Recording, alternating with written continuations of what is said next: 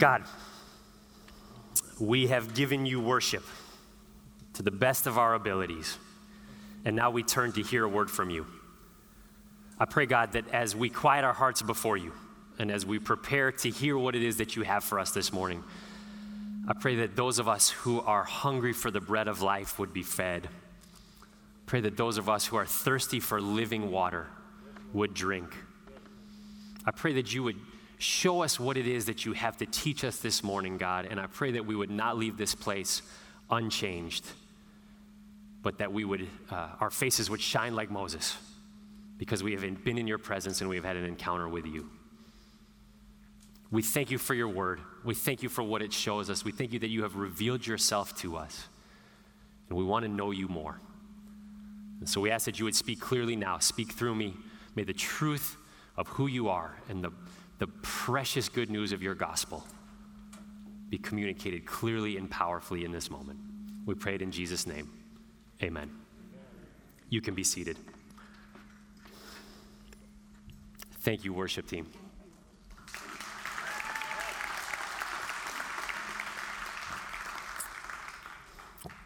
Two waters this morning. It's special. Good morning. It is so good to be back. For those of you who maybe were gone for July, I was too, and so we're all coming back together. I want to say thank you. Thank you for letting us take that time off. It was amazing. It was a restorative and restful time. We went to Tennessee for several weeks, where both Beth's family and my family is. And while we had seen our parents a few times over the last year and a half, we had not seen siblings or cousins or aunts and uncles. And it was incredibly life-giving to be away and to be with these people we dearly love. So I just want to say thank you to you all for holding down the fort. I want to say thank you to our staff and elders. Particularly want to thank Pastor Zach and Elder Keith and Jason and Anthony, who all brought fantastic messages while I was gone.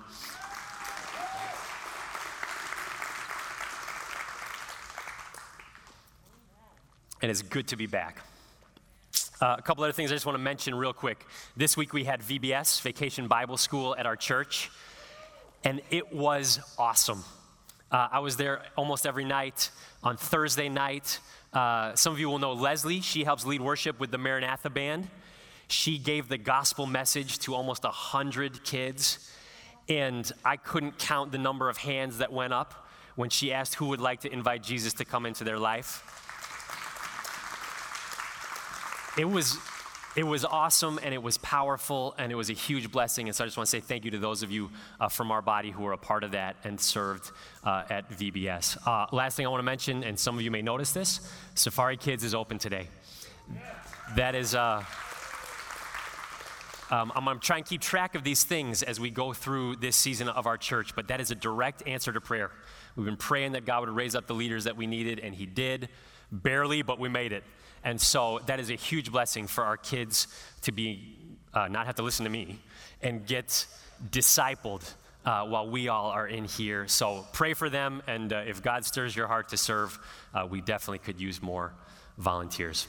All right. We're continuing our series in Mark that we call Let's Go.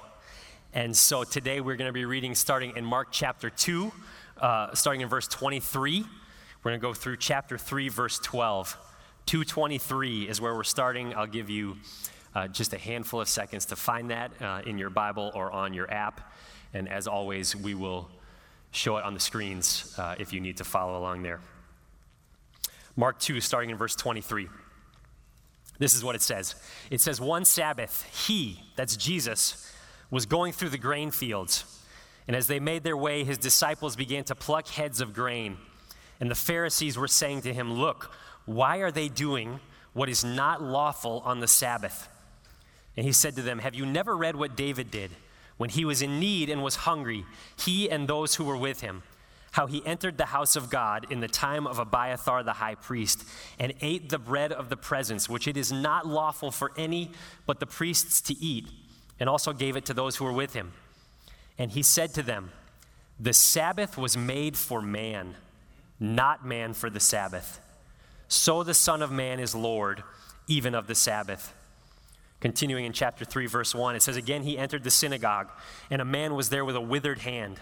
And they watched Jesus to see whether he would heal him on the Sabbath, so that they might accuse him. And he said to the man with the withered hand, 'Come here.'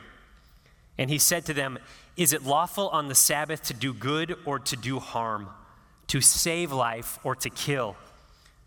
But they were silent. And he looked around at them with anger, grieved at their hardness of heart, and said to the man, 'Stretch out your hand.' He stretched it out, and his hand was restored. The Pharisees went out and immediately held counsel with the Herodians against him, how to destroy him. Jesus withdrew with his disciples to the sea, and a great crowd followed from Galilee and Judea and Jerusalem and Idumea and from beyond the Jordan and from around Tyre and Sidon. When the great crowd heard all that he was doing, they came to him, and he told his disciples to have a boat ready for him because of the crowd, lest they crush him, for he had healed many, so that all who had diseases pressed around him to touch him. And whenever the unclean spirits saw him, they fell down before him and cried out, 'You are the Son of God.' And he strictly ordered them not to make him known." This is the word of the Lord. Thanks be to God. I heard someone many years ago describe your first year in the real world as the freshman year of life. And I love that. And I've used it so many times since then, particularly because it so aptly describes my experience the first year that I was out of college. As many of you know, because I've talked about it many times, my first year out of school, I sold hardwood lumber in Buffalo, New York. And over the last year and a half, as I've been preaching regularly, I have often wondered if God gave me that year in my life just so I would have illustrations for when I was going to preach later on in life. I was clueless when I got to that first job. I studied business and economics in college, but mainly just because I thought it would leave some doors open for me when I graduated. While many of my classmates during the summers were doing internships at JP Morgan Chase and Edward Jones, I was working at a Christian outdoor camp in Maine. Awesome. I wouldn't trade it for the world, but it wasn't exactly one-to-one training for what life was going to be like when I got into an office someday. To show you how clueless I was, I'm not making this up. On my first day at that job, they gave me a cubicle, they gave me some paperwork to fill out, and then they left me alone. And I will never forget sitting there thinking, do I need to ask someone if I need to go to the bathroom, or can I just get up and go anytime I want? I was clueless. And they didn't help very much. Their training program was, here's your territory, go figure it out. My manager early on told me, kind of in passing, but to kind of pass on the culture of the company, he said, "We don't stay in expensive hotels." I was 22, I was right out of college. $70 for the Holiday Inn Express seemed expensive to me. And so I spent all of my time staying in the cheapest motels I could find, and I still cringe thinking about some of the places I stayed in. When I couldn't take it anymore, I would splurge on the Super 8 and just hope that no one called me on it when I turned in my expense report at the end of the month. Each month, they would have a little meeting for the salesmen, and they would give out awards for record months. And in my second month there, one salesman got an award because he had a $1.2 million month. I got an award because I had a $37,000 month. I was clueless. And I spent most of my time that first year wondering when they were going to fire me. Like, tomorrow's the day I know that they're going to fire me. Because I put all kinds of expectations and pressure on myself that ended up not actually being there. They were my expectations, not my boss's expectations, not the sales manager's expectations, not the company's expectations. They were mine. And I was miserable because I wasn't living up to the expectations that I had. When I did get a new job, and it was of God, and it was the right move, and it was a huge blessing. When I told him I was leaving, one of the sales managers took me out to breakfast just to kind of debrief it. And I'll never forget how the conversation went. I was already leaving, so I felt all kind of freedom to just be honest with them in ways that I hadn't been honest with them up to that point. And I was like, look, I feel like you guys set me up to fail. Like you gave me the smallest territory with no customers in it. Any customers that existed in the territory they gave me stayed with the previous salesman. So I was just scraping the bottom of the barrel. I was grinding it out, getting very little success, feeling like I was dying 1,000 deaths, really every day being like, I'm going to lose my job tomorrow. And I'll never forget what he said. He was like, you're doing exactly what we expected you to do. He's like, you're doing better than we expected you to do. You're the new guy, you're the young guy, you're the junior guy. Of course you get the bottom of the barrel. Of course you get the small territory. He's like, you gotta pay your dues and you gotta grind it out. And someday something will change, someone will leave, someone will get a promotion, and then your chance comes. You're doing exactly what we were hoping you would do, and we hate to lose you. And I'm like, if you could have told me that like 6 months ago, that would have been really great. This is not part of my sermon, but this is just a freebie. If you're a manager and your people are doing well, just tell them that. It goes a really, really long way. But here's the point. That should have been a really neat season in my life. It should have been it should have been a season of incredible growth and learning and new experiences. Now, it was selling lumber in Buffalo, so we don't have to over-romanticize it. But I was pretty much miserable. And I was pretty much miserable mostly because I had put all these expectations on myself that weren't there. Still struggle with that, if I'm being honest, but God's working on it. I ruined something that was good because I had put all these extra expectations on top of it. And before all of you are like, silly young man, and pat me on the head, we all do it. We all do this. We all do this in so many areas of life. We do it at school, especially here in a place like Silicon Valley, right? It's like some A's aren't enough. It has to be straight A's. A 3.9 is not good enough, and actually a 4.0 is not good enough. And I don't even know how the math works on this, but it's got to be a 4.2 or whatever. We do it at work, right? I mean, I don't have to describe that. Just we know what that's like. This is a sermon for another day. But God created us to work. And obviously it's been affected by the fall, it's been affected by sin. But at some level, that creation of us to work should carry through into our lives. And we should find some semblance of joy and fulfillment in doing and working and creating because God made us to. But it just is a chore because we put all these expectations on us. We gotta be better than the next guy. We gotta get the next promotion, the next bonus. And it just becomes this miserable, never enough deal. For those of us who have kids, we do it with our parenting. Right now, there should be some level of just incredible joy in the process of raising these little lives and living with them and teaching them and showing them how to live life. But we put so much pressure on ourselves to be the perfect parents, to have perfect kids who are always obedient and play an instrument and excel at a sport and get into an Ivy League school and are well-adjusted and respect their elders and get a great job, that we lose the joy that should be inherent in just being a family. We do it with vacation.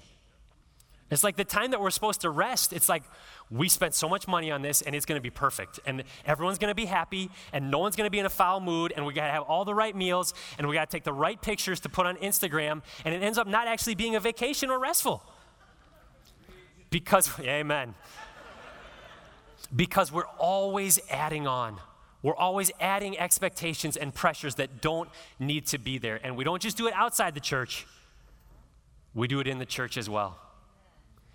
If there is one misconception, one caricature of what it means to follow Jesus that the world outside of the church has, it is this. It is that it is all about rules. It is all about expectations. It's all about living up to some kind of standard that has been set for us. And if we can just keep it 100, a lot of us who call ourselves followers of Jesus feel the same way.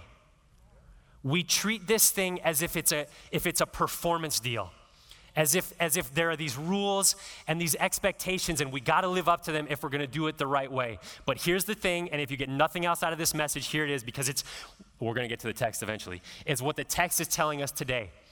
Following Jesus is not about rules, it's about people. Following Jesus is not about rules, it is about people. And that is what we're going to see as we look through our text today. Let's just get a little bit of context. The reason we're looking at these three passages together is primarily because the first two deal with the same theme, and that is what? The Sabbath. What does it mean to follow the Sabbath? Remember, the words of God the words of the Bible are inspired by God. The chapter and verse divisions are not. So I think it's awkward that Mark's gospel has a split between chapter 2 and chapter 3 here, because the end of chapter 2 and the beginning of chapter 3 clearly go together. They are both challenges to what it means to observe the Sabbath. And so here's what I wanted to do today. I wanted to preach a sermon on the Sabbath. I wanted to preach a sermon about God's command for us to rest one day a week because we're terrible at it. If we treated the command to Sabbath, if we treated the other commandments in the 10 Commandments like we treat the commandment to Sabbath, we would be in a lot of trouble. I just came off the longest break from work I've had as an adult, and it was good. It was really good. And we need to do better at following God's command to rest. But here's the thing. These passages are not really about the Sabbath. They are at one level, of course. But the Sabbath command used in these passages by Mark is simply a representation. It is a representation of all of God's law. See, for the people in this text, for the Israelites that Jesus was speaking to at this time, they had a law that had been given to them by God called the Mosaic Law. We're in a similar boat. Today, we have a law that's been given to us by God, except it didn't come through Moses on Mount Sinai. It came through the person and teaching of Jesus Christ, who incidentally upholds a lot of the Mosaic Law, but does away with some of it. That's a message for another day. These passages are getting to a deeper question than should we or what does it look like to observe the Sabbath. They are getting to the question that Satan has been putting into the hearts of men and women since the beginning of time, and it is this. Is God for us? Is God good? Is he for us, or is it really about rules? Because a lot of people back then and a lot of us today think that it's mostly about rules and expectations. But it is not about rules. It's about people. So only 2 points to my sermon today. I had 3, and as I was writing it, I was way over on how long it should have been. I guess I've been gone for a while, and I got all these words inside of me that need to come out. So 2 points today. And the first thing that I want us to see as we look at these passages is this. God's law is for us, not against us. God's law is for us, not against us. So as we come to our text, you may remember before I went away, we're coming off a series of conflict stories where Jesus is having more and more conflict with the insiders, the religious leaders of the day. And it leads us to this story that we pick up in verse 23. And they are looking for ways to get Jesus. The Mosaic Law stated that if you broke the Sabbath, it was punishable by death. Don't miss that, because we're only at the end of Mark chapter 2, but the wheels are already in motion for Jesus' crucifixion 13 chapters from now. He's making some enemies, and they are looking for ways to get him. And so here he and his disciples walking through a field on a Saturday, and the Pharisees are watching them, and they see that Jesus is plucking heads of grain, he and his disciples, and eating them. And now we just got to understand what Sabbath meant to the Israelites back then. Sabbath was a huge deal. Sabbath is a Hebrew word that simply means to stop, to cease, to rest. It was modeled by God in creation. He worked 6 days creating the earth, and then on the 7th day he rested. And when he saved his people out of slavery in Egypt and he made a covenant with them, one of the major things that he commanded them to do was 1 day a week to rest. It was a major way that they were to be a peculiar people, a holy people, a people set out from the nations around them, that 1 day a week they stopped work. It was for their good and for God's glory. But like so many of God's instructions for us, by the time we get to Jesus, it had been so twisted and turned upside down. This group called the Pharisees, who thought that rule following was the deal, had added all these extra rules and expectations onto all of God's laws, but particularly onto the law, onto the commandment to Sabbath. So they had 39 written forms of work that were prohibited on the Sabbath. You couldn't go for a journey on the Sabbath, and they considered a journey 2,000 steps. So you were allowed to walk 1999 steps, But in 2000, and that was work. If somebody was in imminent threat of dying, you could help them. But if it was just a broken bone or a dislocated joint, that needed to wait till sundown because that wasn't going to kill them. You could gather on the Sabbath, but you couldn't reap. And here's Jesus and his disciples walking through this field, plucking heads of grain, taking a snack on a Saturday stroll, and the Pharisees are like, gotcha. And what does Jesus say to them? He points them to a story in their own scriptures. It's in 1 Samuel 21. Time doesn't permit for us to go there this morning. But he points them to a story about David, the greatest king in Israel's history, the one whom these very Pharisees were waiting for his descendant to come and set them free. He was right in front of them in the moment.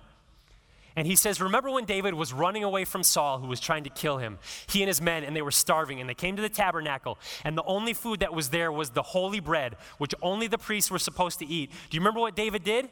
He said, I'll take it for me and my men, and he ate it. And then he says this, verse 27, the Sabbath was made for man, not man for the Sabbath. Do you see what he is saying? He's saying, you have twisted it so upside down. He's saying, look, God did not create a bunch of rules and then create people in order to follow those rules. He's saying God created man, and then he gave them rules for their good and for his glory. These rules, my law, it is not against you, it is for you. Because God's laws are not against us. They are for us. One of the highlights of our trip last month was we spent a day at Dollywood. Okay, that's what I expected. Dollywood is Dolly Parton's amusement park in Sevierville, Tennessee. Now, we're not an amusement park family, probably because I'm not an amusement park guy. $100 per person to get in, 1 million people. Hours standing in the blazing hot sun in line for a 90-second ride, $15 funnel cakes. Call me Scrooge, it's just not my deal. Love the rides, they're fun. If I could just go without anyone else there, and on a cloudy day, it'd be great. But my parents had free passes, and so we went. And it was like, in all of about 10 minutes there, I was like, oh yeah, this is why I don't do amusement parks.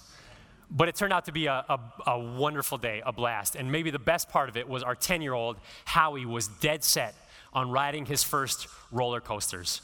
And so Beth and I went with him on his first coasters, and it was actually a really neat parenting moment, standing in line for that first coaster, and he had just been like, I want to ride it, I want to ride it, I want to ride it. And then we get in line, and you can see he just kind of gets quiet, and he's watching the coaster go, and we're like, hey, bud, we can step out of line anytime you want. And he was like, nope, I'm going to do it. And he faced that fear and anxiety, and we walked up on the platform after an hour and sat down in that car, and he loved it. But imagine this. Imagine if we had gotten in that coaster, and as the attendant came around to put the lap restraint down, the bar down on his lap, imagine if Howie had been like, what? No. You're not going to put that restraint on me. That is not how I want to enjoy this ride. You can't restrict me like that. That is not within your purview to do to me, and I want to enjoy this ride without any kind of restraint. He better hope that his forearms are like super strong, because the first time that coaster does a loop-de-loop, he's going to be hanging upside down, or he's going to be praying that it makes it to the bottom of the loop to catch him after he has fallen out of the car. Why? Because the restraint on a roller coaster is not a restriction, it is a kindness. It is a goodness. It allows you to enjoy the ride in the way that it was intended to be enjoyed. Without that restraint, the ride probably ends in death. And so it is with God's law. God's law is not a restraint. It is a kindness. It is a goodness towards us that allows us to do the ride of life in the way that God intended for it to be done. The problem is so many outside of the church and many of us inside of the church look at the traditional Christian ethic, which is just a fancy way of saying the teachings of Jesus. And we look at things like marriage is one man and one woman for life. that sex is for one man and one woman inside the covenant of marriage, that we're called to sacrifice our time and our money generously, that we are called to live simply, that we are called not to retaliate when someone wrongs us, that we are called to take one day a week and rest. And they're like, that is so counter to the stream of culture that is flowing in this direction. And it's like, that's a drag. That's a bummer. That can't be the way I want to live my life. And yet Jesus is saying in this passage, my law is for your good. It was made for you. My law is not against you. It is for you. My kids love Legos. And when you get a Lego set, you get what with it? An instruction manual. Why? Because there is a designer. There's a designer who designed that Lego set, and that instruction manual, by following it, will get you to the place it was designed to go. And there is a designer for life, and his name is God. And this is his instruction manual for life. He is like, I am the Alpha and the Omega, the first and the last, the beginning and the end, the creator of everything. He made you and me and everything inside of us. He made our bones and our joints and our marrow and our skin. He made our brains, and he knows our gray matter and our synapses and the chemicals, all these things that we can barely scratch the surface in knowing. And he's like, I know how you were designed. This is the way to do life. Why does he tell us to Sabbath? Because he made us to rest. Why does he give us the sexual ethic that he does? Because he designed us to flourish under those conditions. Why does he call us to love and sacrifice and give generously for others? Because he knows that we will experience a joy and a fulfillment and a satisfaction as human beings when we love and give and serve others that we can't experience any other way, because he made us that way. And here we are, we're like, we don't even understand how Bitcoin works. But we're like, I know how I work, and I know what's best for me. And so thanks a lot, God, for your ideas about how to live life, but I think I'm good on my own. But nothing could be further from the truth. God is the creator. He is the one who designed us. He is the designer. And he has given us his guidelines. He has given us his law. He has given us his instructions for living, not to make life a drag and tear us down, not to restrict us, but to set us free. His law is for our good. His law is for us. It is not against us. So that's the first thing I want us to see in this passage. And the second thing is this. God's law reveals our hearts. God's law reveals our hearts. So we finish up that first section, verse 28. Jesus says to the Pharisees, so the Son of Man is Lord even of the Sabbath. He's basically like, I created it, so it's kind of my deal. His LinkedIn profile says co-founder of the Sabbath. So, he's like, and just to prove it to you, let me just show you that I'm the Lord of the Sabbath. And that's what we get in the next section, verses 1-6. So he goes into the synagogue. It's a Sabbath. They're having Sabbath services. So presumably it's packed with people from whatever town he's in, probably Capernaum, but it doesn't say for sure. And there's a man there who's got a disabled hand or a disabled arm. Now, that guy would have faced incredible shame and been ostracized because of that physical disability. If they had been in Jerusalem, he would not have been allowed to worship in the temple because he was physically disabled. So somehow, here he is in the synagogue. He probably snuck in the back, hoping that he wouldn't be noticed at all. And Jesus sees him, and he says in verse 3, come here. Now, the English translators have taken a little bit of liberty there. The literal Greek says, stand up in the middle.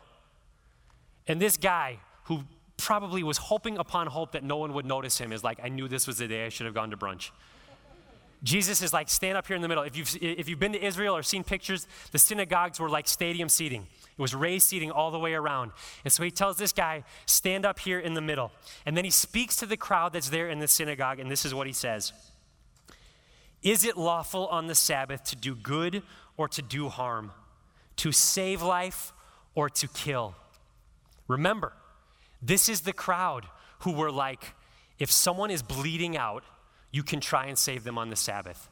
But anything else, you can do that the other 6 days of the week.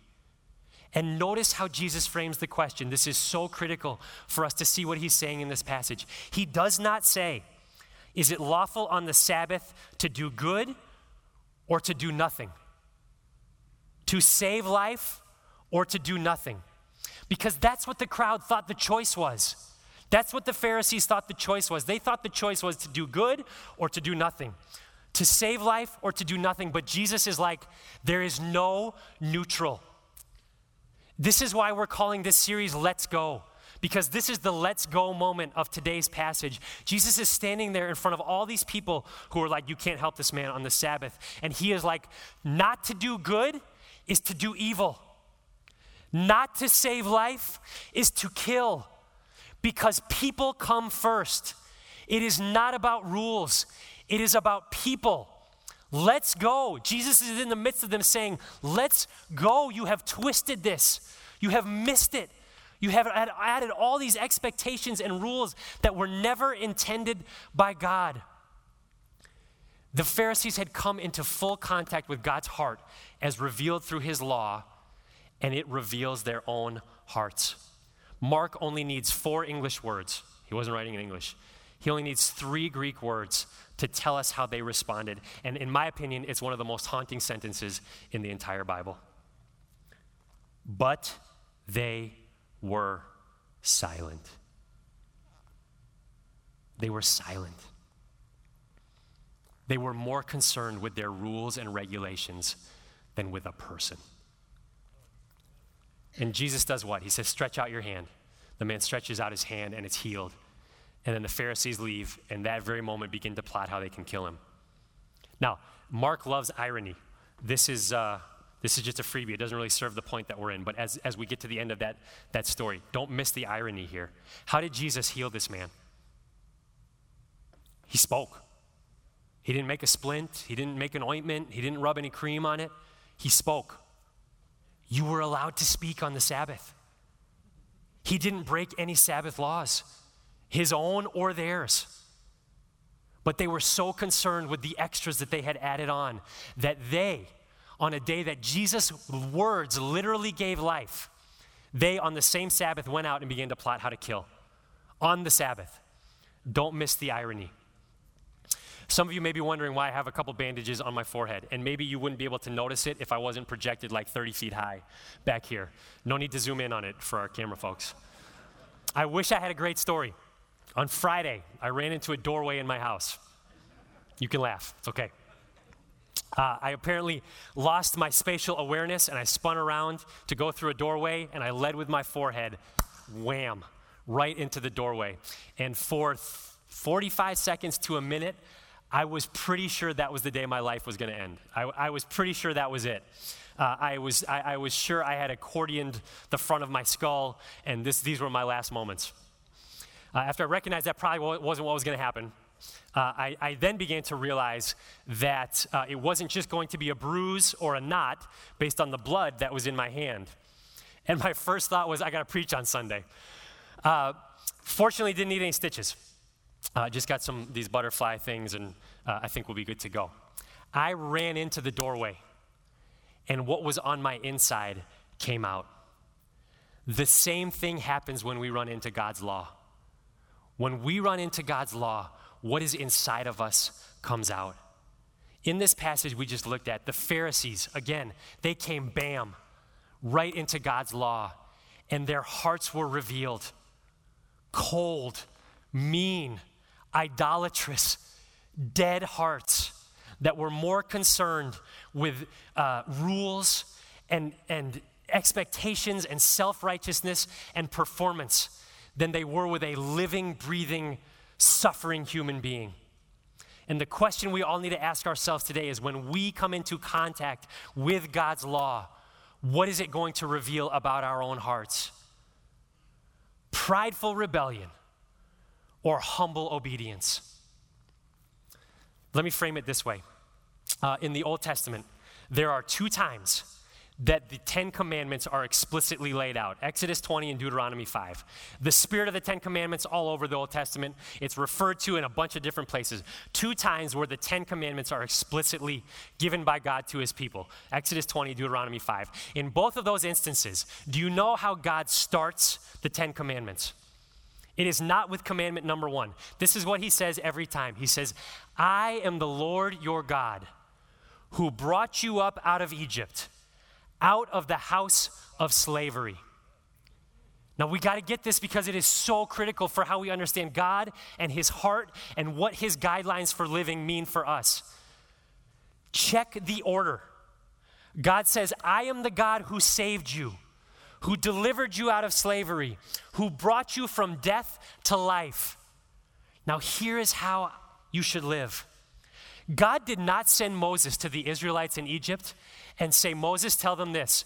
Here are my 10 commandments. Let's take 9 or 12 months and see how you do with obeying them. And if you do then perhaps I can save you up out of slavery. That's not what he did. He said, Moses, go tell them Yahweh is here and we're getting on up out of this place. And when he delivered them from slavery, when he took them from death to life, then he said to them, here is how you are to live. And the same is true for you and me. God does not come to us in our sin and say, here is how I want you to live. Let's see how you do with it for a little while, and then maybe if you're good enough, I will save you. He comes to us in our sin, and he rescues us, and he saves us, and then he says, and now here is how you are to live.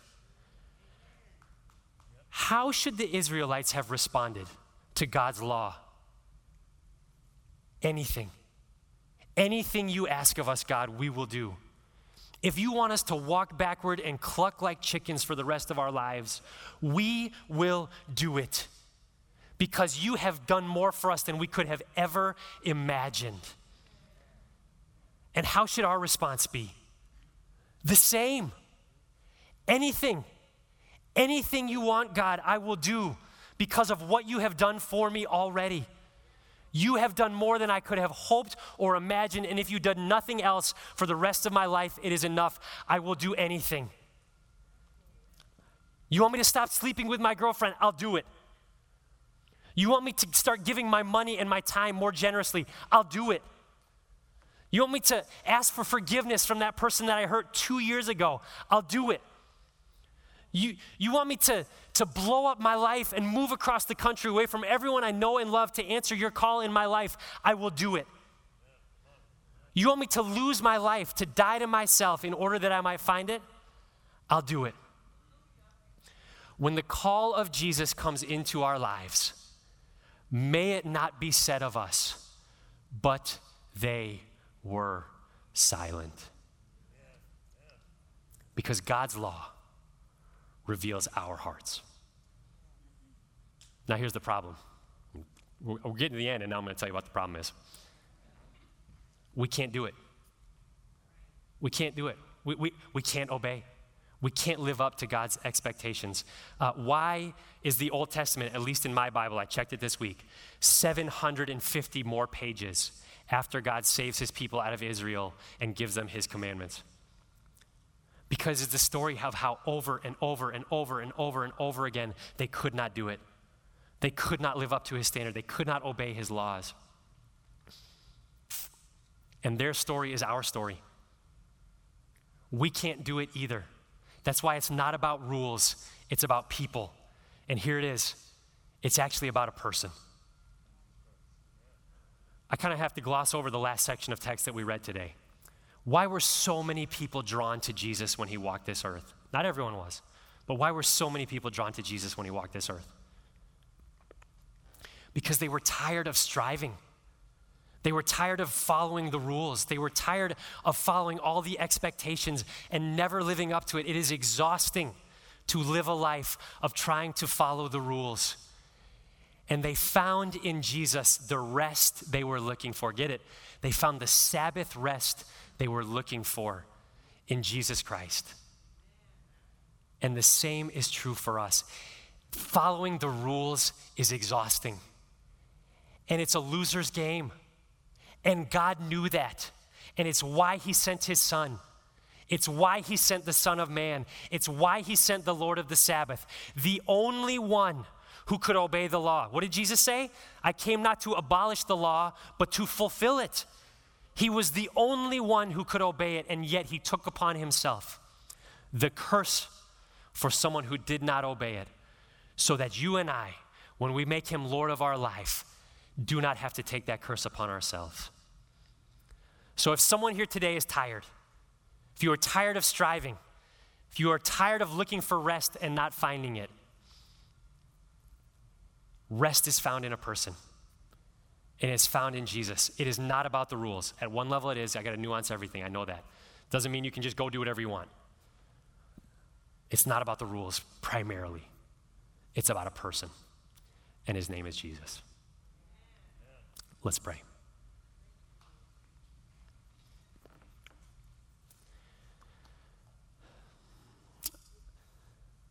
With every head bowed and eyes closed, God, we want to acknowledge to you that we do a poor job of trusting that you know what's best for us and walking in the way that you have provided for us.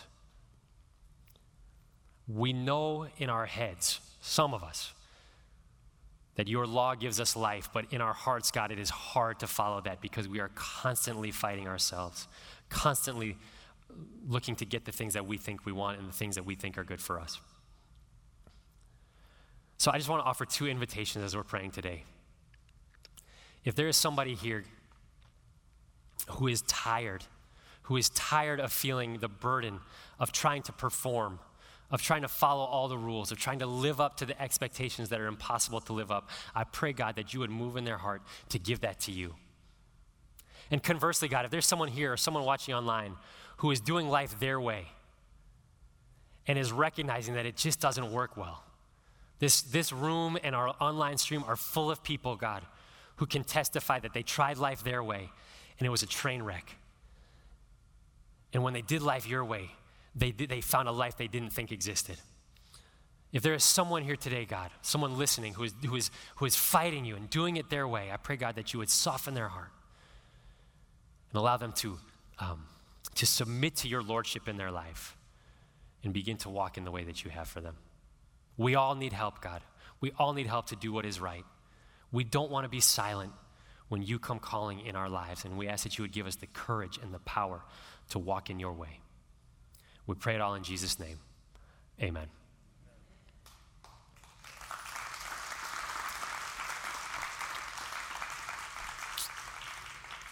Please stand for the benediction.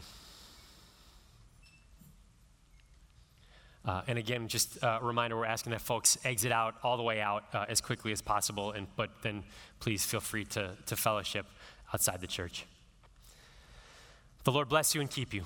The Lord make his face to shine upon you and be gracious unto you. The Lord lift up his countenance upon you and give you peace. Until we meet again, or until our Savior comes, and then forever. Amen. You're loved and you're prayed for and you are sent.